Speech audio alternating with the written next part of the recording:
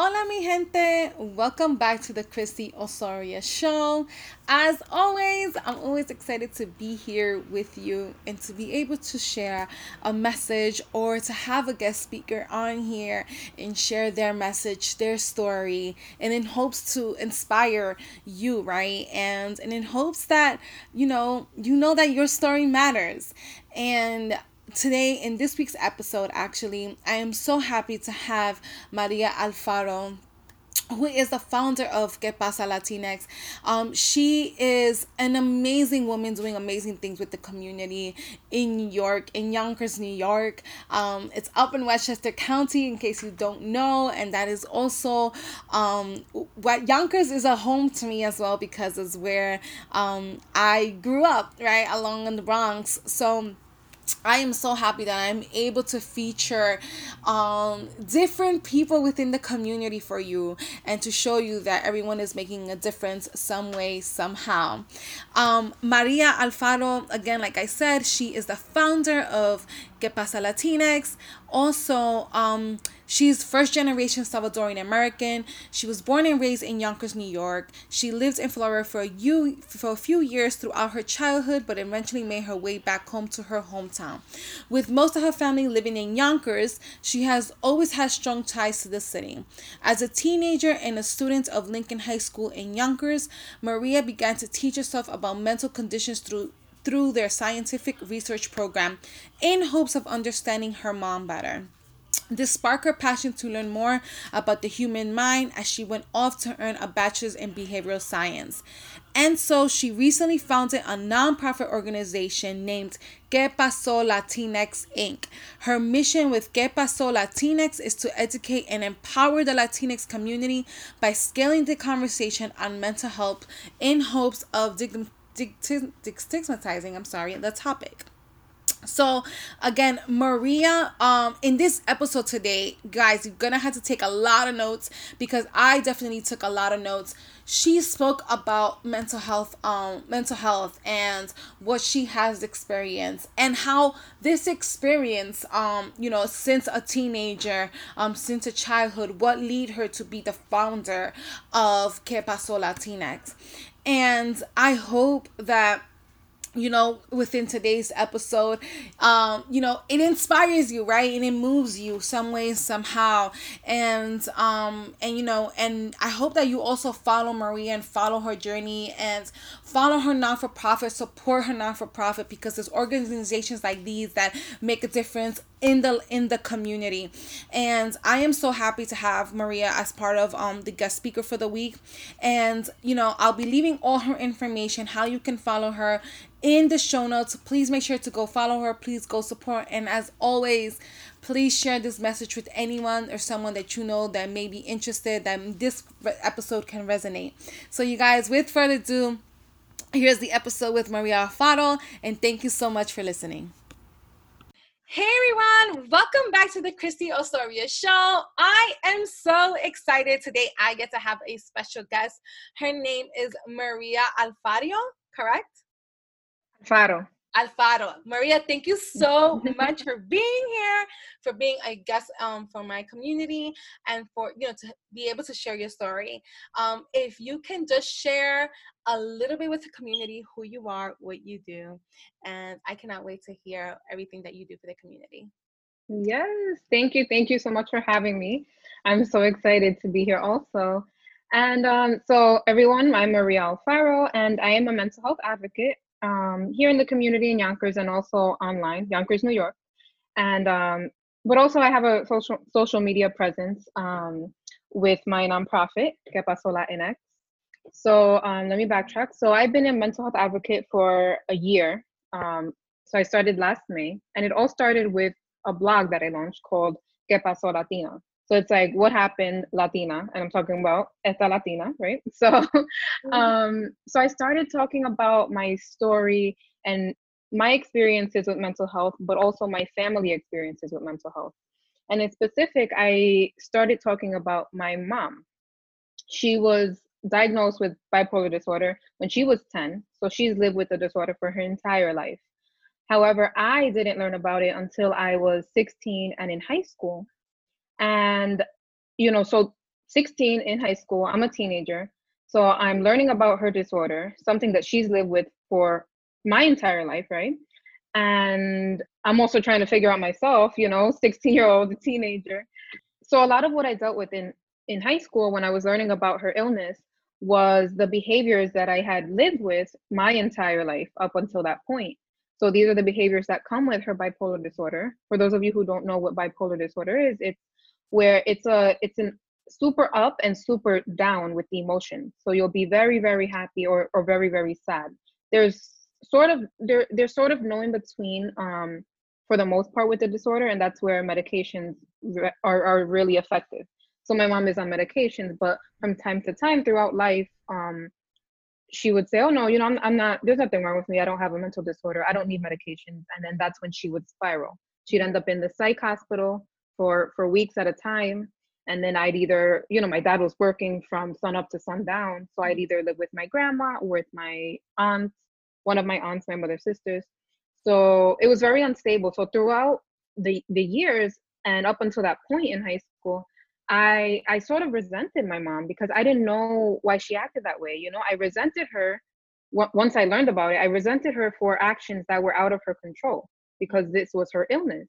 Yeah. But little did I know, little did I know. So once I figured this out and I said, no, I need to learn about this. I need to figure this out so that I can figure myself out and more importantly figure out my mom. Mm-hmm. And so this was 16 and in high school. So then I started studying it briefly through a program in my local high school, a scientific research program, where I was able to um, pull up journal articles and really read about the mental conditions, bipolar disorder, different, just about the mind. So that's what sparked my passion and my interest in mental health. Mm. So then I went off to college and I studied behavioral sciences. So I have a bachelor's in behavioral sciences, and I continued that, and then now I'm studying in grad school and I'm going for a master's in organizational leadership so that I can lead this nonprofit that I've, started. Yeah. So so that's what sparked my interest and my passion in mental health.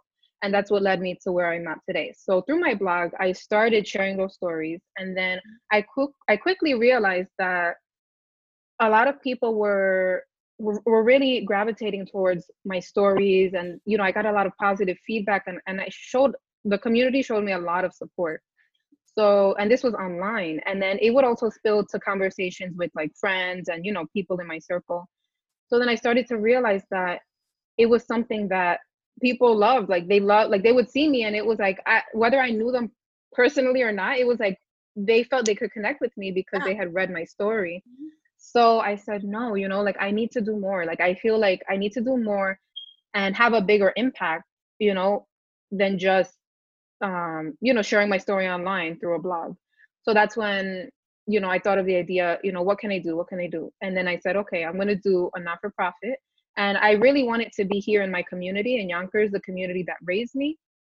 And my ultimate goal with my nonprofit, we just launched in May. So, but my ultimate goal is to actually get into the schools because, like I said, my story started at 16 and in high school. Yeah. And if I would have had a program like the one I'm trying to implement back then, things would have been different. And not that, I don't regret or I don't take back any experiences because That's they how. all shaped me. Yeah.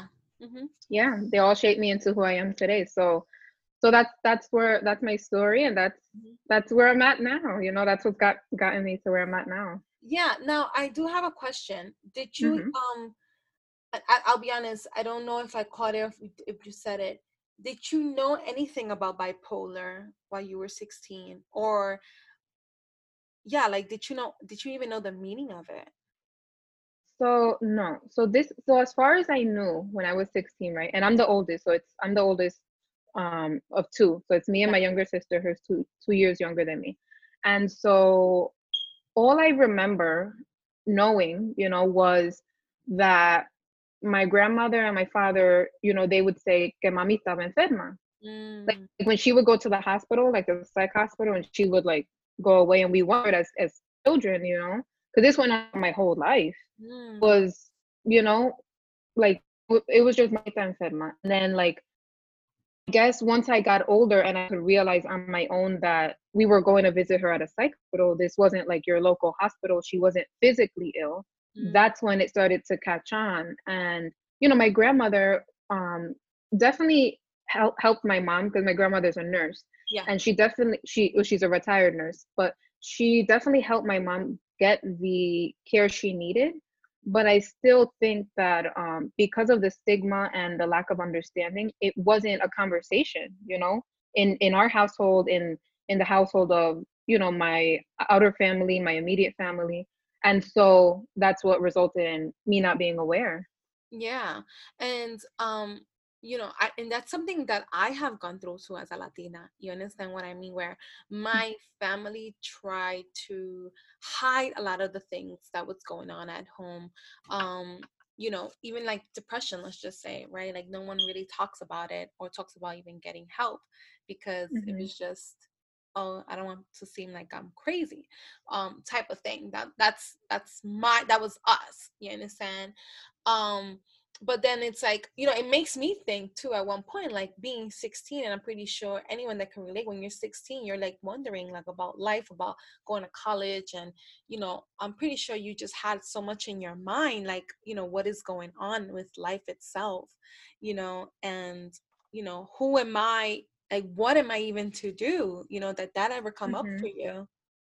Yeah. So for the most part in high school, right, I felt like so at 16, at that age, I felt like I distracted myself Mm, in my studies, you know, because even though I had such an unstable, childhood, I was still able, thank God I had the support of my family, my father, my grandmother. I was still able to do well in school. So I mhm, was always in honors classes. So I felt like I immersed myself in my studies. And then I also started working full time at 16. So I got an internship through my high school. mhm, And right after school, I would go to work, mm, you know. So I felt like that kept my mind occupied. And I think it wasn't until after I finished high school mhm, and I went on to study for my bachelor's, and I started to realize that I felt there was something wrong with me. And at that point, I had learned, I was starting to learn about my mom's illness. mhm. And then even at one point, I thought, am I bipolar? Like, is it? And that's when I started looking into, is it genetic, or is it environmental? And it can be a mix of the both, you know. Yeah. But so that's when it was like, what's going on? And Mhm. now looking back at that time period in my life, and it must have been like 3 years, if not a little more, I was in a deep depression without even knowing it. Like I moved out when I was 18 because I had to really remove myself in order to understand and also formulate a better relationship with my mom, you know. Yeah. Yeah. I get it. So yeah, so I looking back at that, it was like, wow, I was depressed. So I moved out and then I would, so I'd go to work, I'd have my 9 to 5, and then I'd go to school right after work. And if I wasn't in school and if I wasn't doing schoolwork, then I would come home and I would sleep after work. And Mm, I would and I would and I started, and that's how I slowly mhm. fell into like a deep depression. And now I can realize that, right? But Yeah. at the moment, because I wasn't aware, I had no idea. Yeah. And we didn't even know, again, like we didn't even know what depression was. Like, Yeah. you understand? And I kind of went through my own stage of depression and not knowing. And that's actually something that I'm gonna share, like in I was gonna share, but it's like not knowing it was depression, not knowing the definition of depression, because again, it's something that we didn't talk about. Yes. I didn't talk about it in school. We didn't talk about it in school. It's something that we didn't talk about it at home. So I didn't even know what depression was. And I went a good amount of years just keeping myself busy and Mhm. not realizing I was tugging in so much, like literally under my covers to try to hide. But I've kept myself busy. You know what I mean? Because Yeah. it was just like, I guess this is how life is. You just have to just be quiet about it and just move on. You know what I mean? Yeah, like you're going with the punches, right? Like Yeah, you're yeah. And it's like any punch that comes, you're like, okay, I'll just get back up and I'll just hide it and not yes. talk about it, So I'm really happy that you like even spoke about that, because I just think that it's something that so many, I think a lot of Latinos, especially first generations, kind of go through it, because Yes. we have been so custom, but also like, so like our minds from our parents have been so like they tell us like, we don't talk about the stuff that happens at home, or or you just get up and do it again and just roll with it. But we don't talk about expressing ourselves or actually saying like what is going on, what we're feeling. Is that something that you felt that will happen in your home? Yes, absolutely. It was always, we obviously, my sister and I, Mhm. the whole family knew, like, we were obviously dealing with a lot, Yeah. and I haven't, I haven't even in my blog, I haven't spoken about not even half of the stuff, but like my mother, she also, so she was bipolar, and also when she went off her medications and she sort of felt like, okay, like, and her system became unbalanced and her mind became mentally weak, she also coped and turned to drugs. So she was also, she also abused drugs, and so that was also a thing that impacted, my growing up. So yes, it wasn't spoken about, all, my father, my grandmother, they all knew that I, as a child, as a young girl, was going through all of this, and it obviously was affecting me some sort of way. But I guess because in my situation, they saw it was affecting me, maybe it was more good. Maybe they felt the need to not speak about it. Like, okay, she's going through this, and they're going through a lot, me and my sister. But because she's, Keep it. I she's think it's fine. also and I'm sorry to cut you off, but I think it's Yeah, also yeah, that she's keeping herself busy and she's doing good, so she has no. yeah. Yeah. Exactly, So I think exactly. that's something that um my mother and I actually talked about. You understand what I mean? My mother is one not to deny. Like she kind of denies that she was in depression a lot. You understand?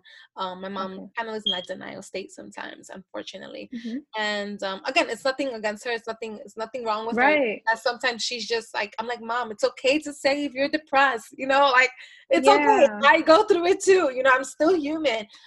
But I remember a couple of years ago when I decided to have a conversation with my mother about my past and about me being 16 and going through depression. She actually said to me, like, I didn't think you need help, because Wow. you made it seem like you were good and you were always strong and you always kept yourself busy. So it kind of makes me think that I think that's what happens to a lot of um millennials and a lot of people even our age and even older, like parents just feel like they don't have to talk about it because they see their kids just being busy, and they're seeing their kids just working, going to school and keeping their mind busy. Yeah. They're like they don't know what's going on. You understand what I mean? Mhm. And I guess as a parent myself now, I could see myself probably, obviously, I know now when something is wrong that I talk to my daughter, but if I don't talk about it, I could see myself going, well, she's strong, so she knows already. You know what I mean? Okay. You get Okay. what I'm saying? As a So parent, you get where she was coming yeah, I from. get Yeah. where she was coming from because I'm Mhm. a parent now. So, and I see, and I tell myself, I see how my mom would think I have always been strong and there was nothing wrong with me because I see this powerful, confident young girl in front of me. You understand? Right. Kind of like, okay, I get where that was coming from. But at the time, I didn't get that because I even had to tell my mom, like, Mom, I needed help. You understand what I mean? But they don't get that because, again, getting help is not the norm in my family. You know what I mean? Yeah. Yeah. And I feel like not even like I feel like it's so ingrained in our culture, in the Latino culture, to, we're strong, like, and if you show your feelings, or as a woman or as a man, it's like a sign of weakness, or it can be a character flaw. So, or even it's like, like you said earlier, like, oh, ella está loca, or like, or how others are gonna, maybe family, friends, people outside the family, how are they gonna perceive that? So, Yeah. I feel like those stigmas are so engraved in our culture. Mhm. And, we all have to work towards normalizing that, like you said, like with the next generation, with your kids. And but also realizing, like you said, it's nothing against your mother. And I have nothing against my mother. Now this is the strongest I've seen my mom in my entire life. And, Mhm. we're the best of friends. And it's, it's about healing and recognizing that that was out of their control. Mhm. They did the best they could. They did what they knew best, Mhm. and that's what all parents do at the end of the day. Yeah.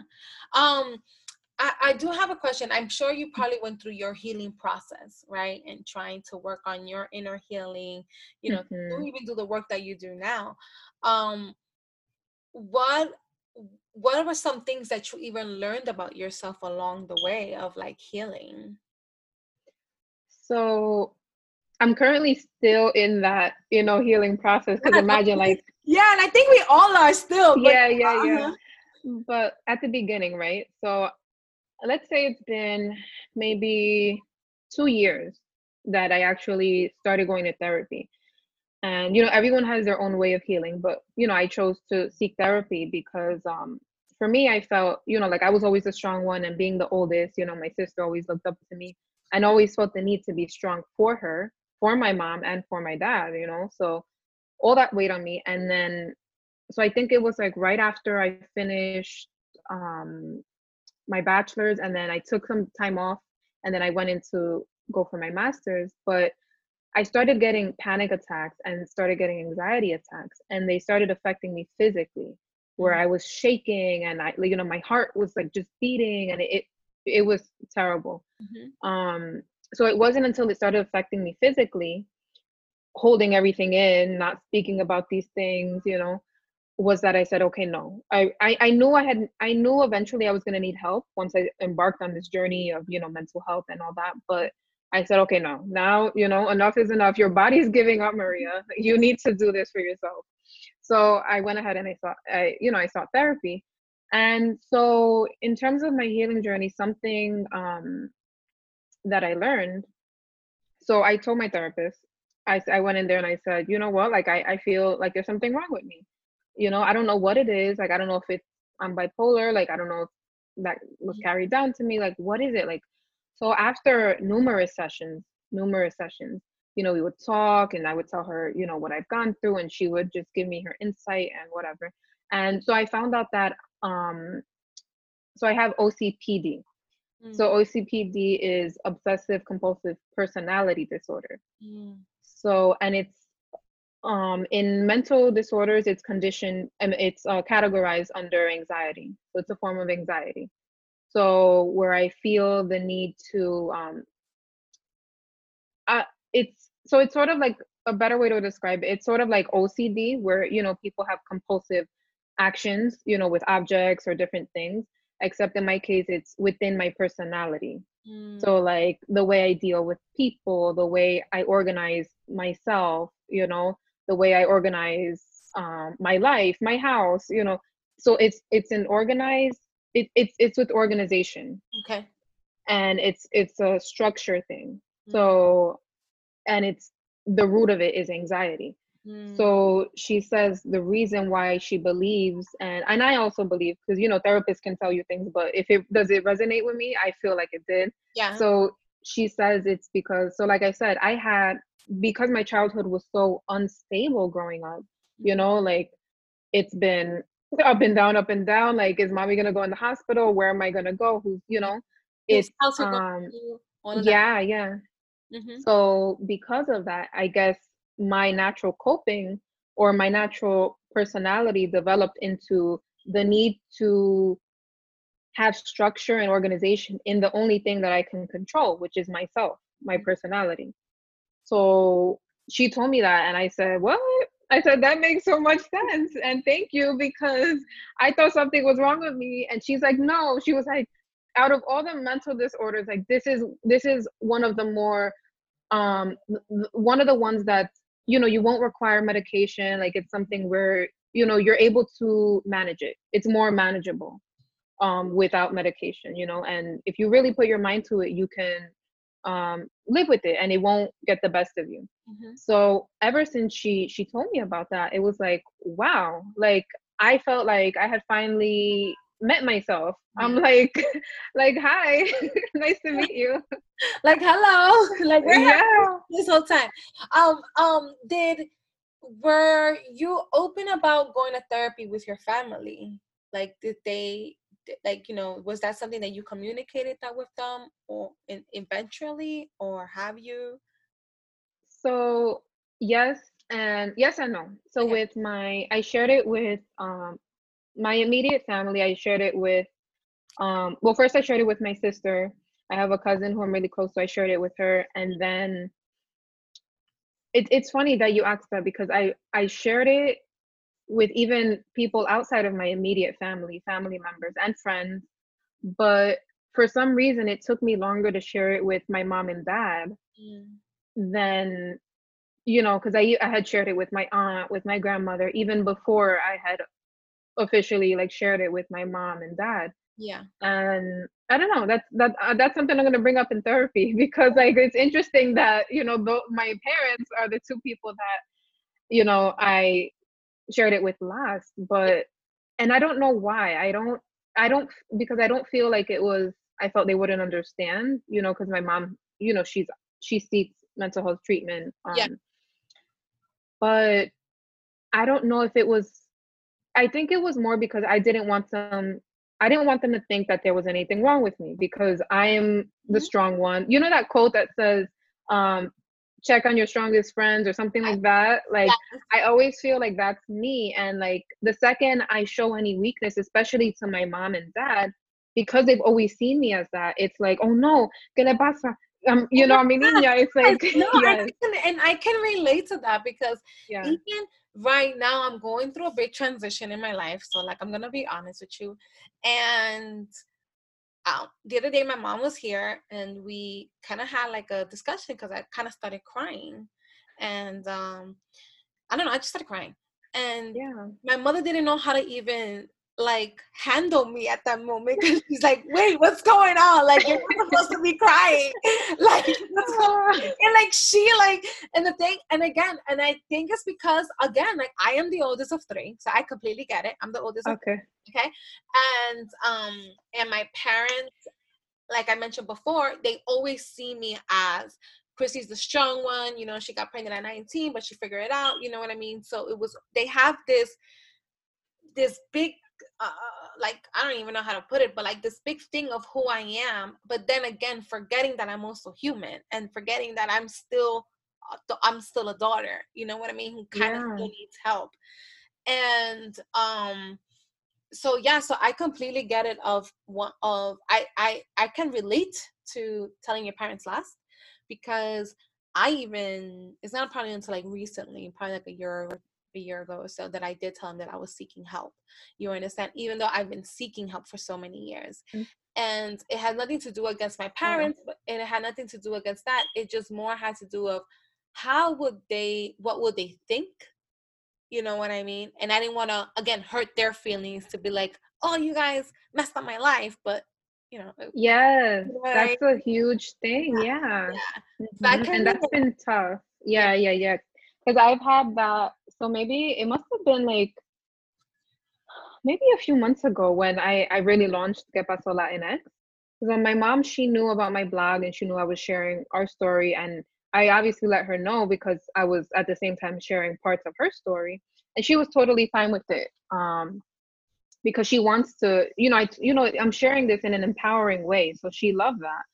So, when with Que Paso Latinx, a few months ago, I started telling my mom, like I'm always gonna be more busy because I'm really gonna, immerse myself in this. Like this is what I want to do, and you know, telling her how she was really my reasoning behind even starting this because of like the whole story I just told you guys. It's like about when I was 16 and this and that. And so that was that was tough because I don't think I've ever brought that up to her or even mentioned it to her. Yeah. But and she didn't say much, but she did acknowledge what I'm doing, and she agreed with what I'm doing, and she said that she thinks it's great. She thinks that, and then it even made her feel more comfortable in sharing more things with me and saying, yeah, like I really feel like that's needed because Mm. when I was younger, like, people would make fun of her and they would say, "Oh, she's acting that way. She's crazy." Oh, like even people within the family, Yeah. and nothing against, my family, but it's like that's what we're trying to move forward from, right? Yeah. So, But that's but the fact, powerful though. You understand what I mean? yeah. For your mom to even admit that. Um, because okay, I kind of want to talk a little bit about being Central American. You understand? Okay. And Yes. especially being a Central American woman, you understand, here in the United States, and more because well, you grew up in Yonkers, I grew up in the Bronx in Yonkers, so I kind of get it. Um, but being a Central American, and again, I cannot talk for every other country, but I just feel that especially with the women, right? Like Hmm. it's like this big thing that again, and it goes back to what we said in the beginning, that we don't talk, we let our feelings in and we don't talk about any struggles that has happened. So I feel like it's really powerful, like when your mom or like my mom, let's just say, like admits to, yeah, that like this needs to be spoken of because they didn't have it growing up. You understand what I mean? Hmm. And I'm sure it was a big thing for your mom to even express that. Yeah, yeah, that's why I felt like I said, she didn't say much, and but what she did say, like you said, it was so powerful, and it really, it made me feel, like, yes, like what I'm actually doing, like this is what we need, and like I just wish it would have been different for her, like, and for your mom, like growing up, but we can't, Yeah. we can't change the past, but we can only hope better for the future and for our children growing up. Mm-hmm. And so, yeah, absolutely. Like my mom was born in El Salvador. She came when she was 4, so raised she was raised here in the U.S. But my dad came when he was in his 20s, early 20s, from El Salvador. So Mm-hmm. he was raised over there. So I've learned a lot from my dad. Um, but I've also learned a lot from my grandmother, because we're talking about women. So women, my grandmother, she came from El Salvador.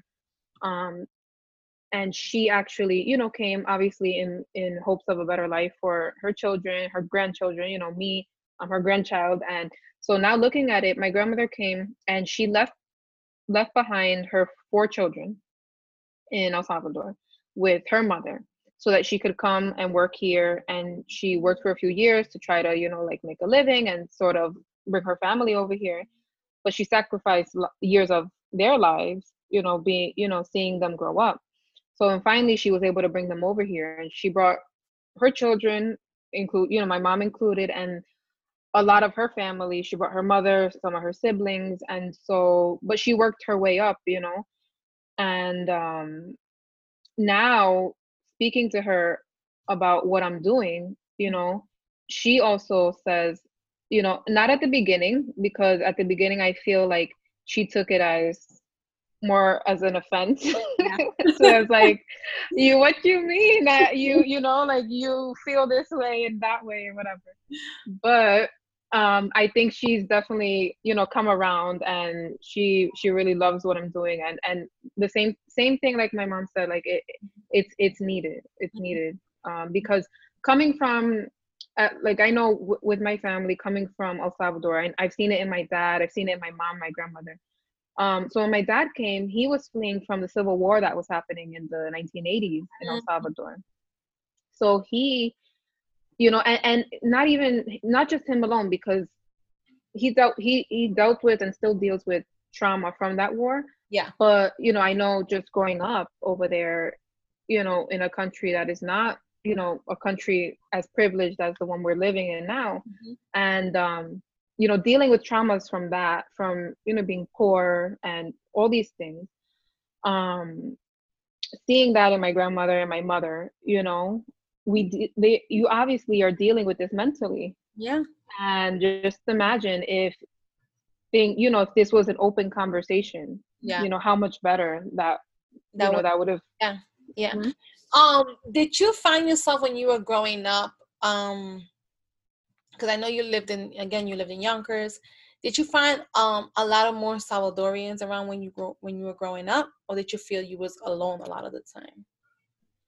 So in Yonkers, Not really, Mm. like there are a handful of Salvadorians, and like I can look at my, group of friends, and like there's a handful.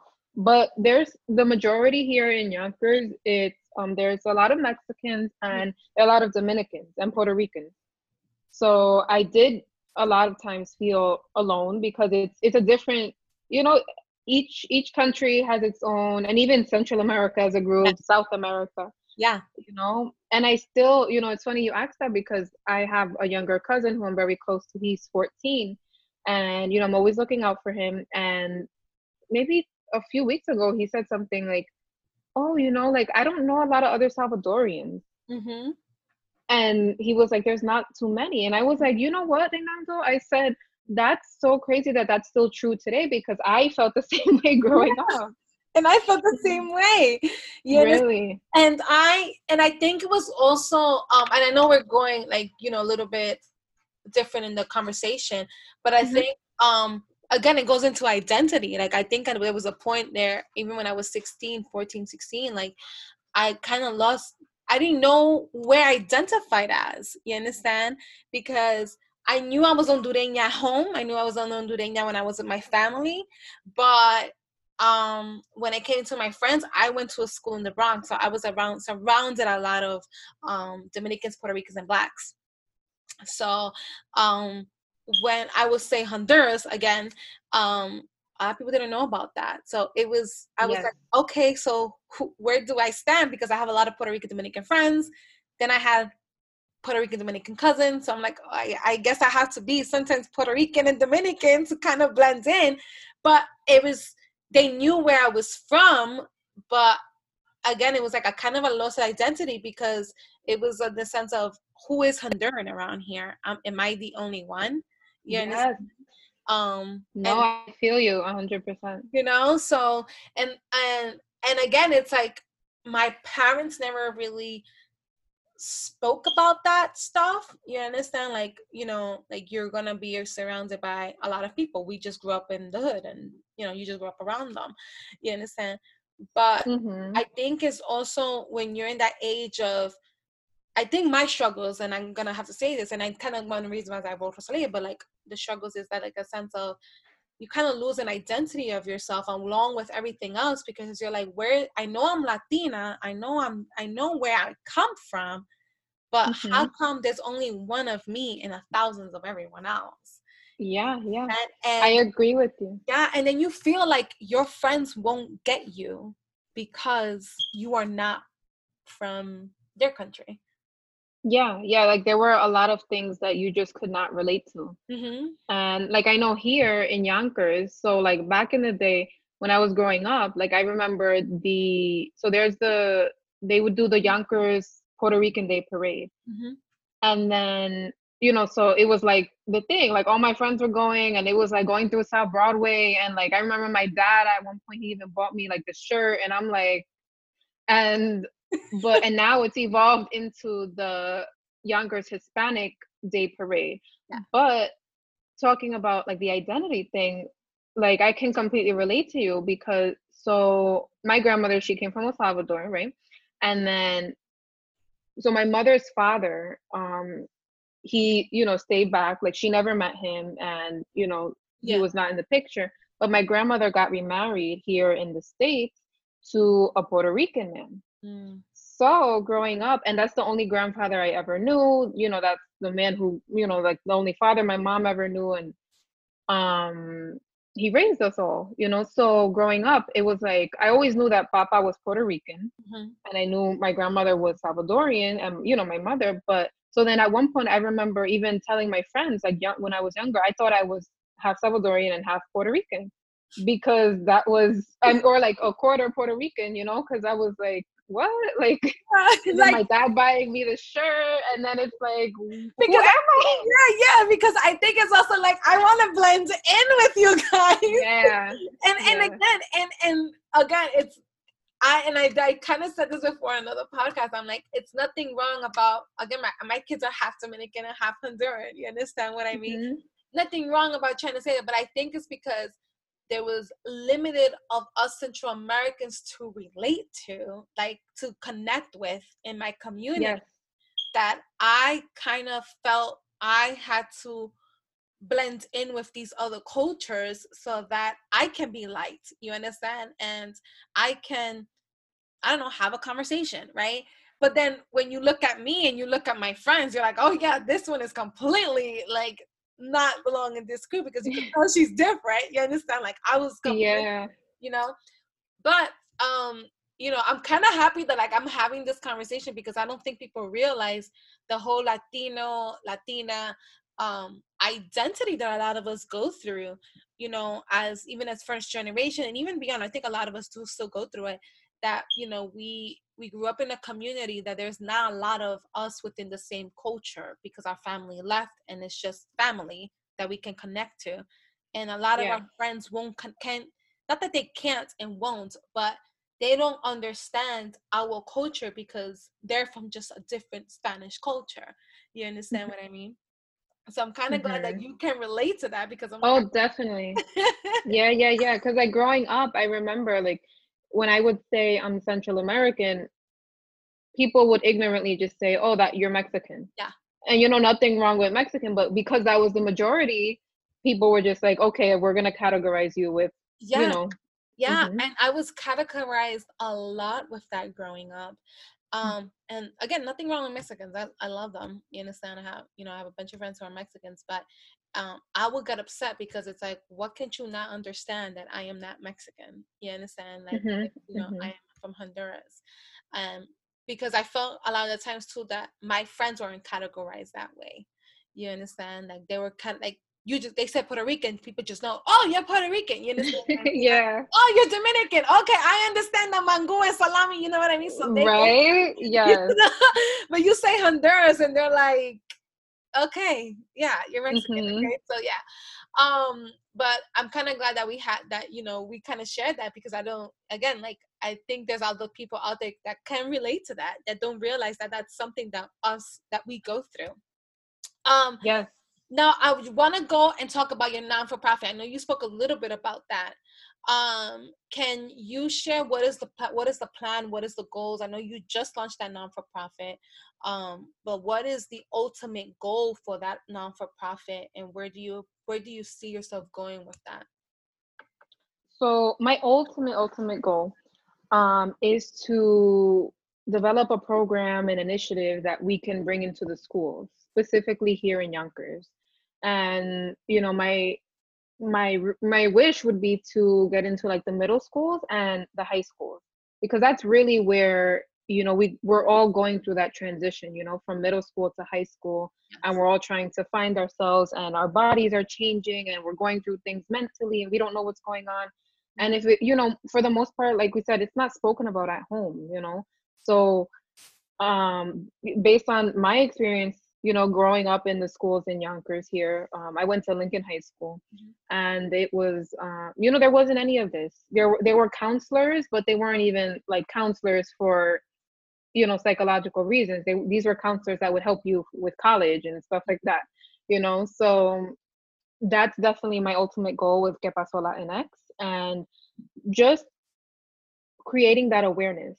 Because, like I said, back when I was a teenager in high school, and even in middle school learning this, it's valuable, educating others on, first of all, what is a mental illness, what is the difference between mental health and mental illness, what are the most common mental disorders, what are the telltale signs, and how can I help someone, whether it's myself or one of my friends, or a parent.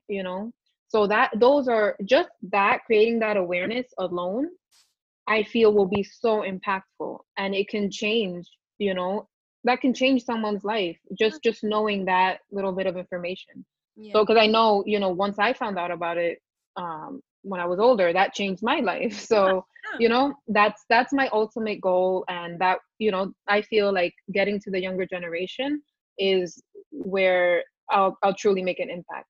Mm.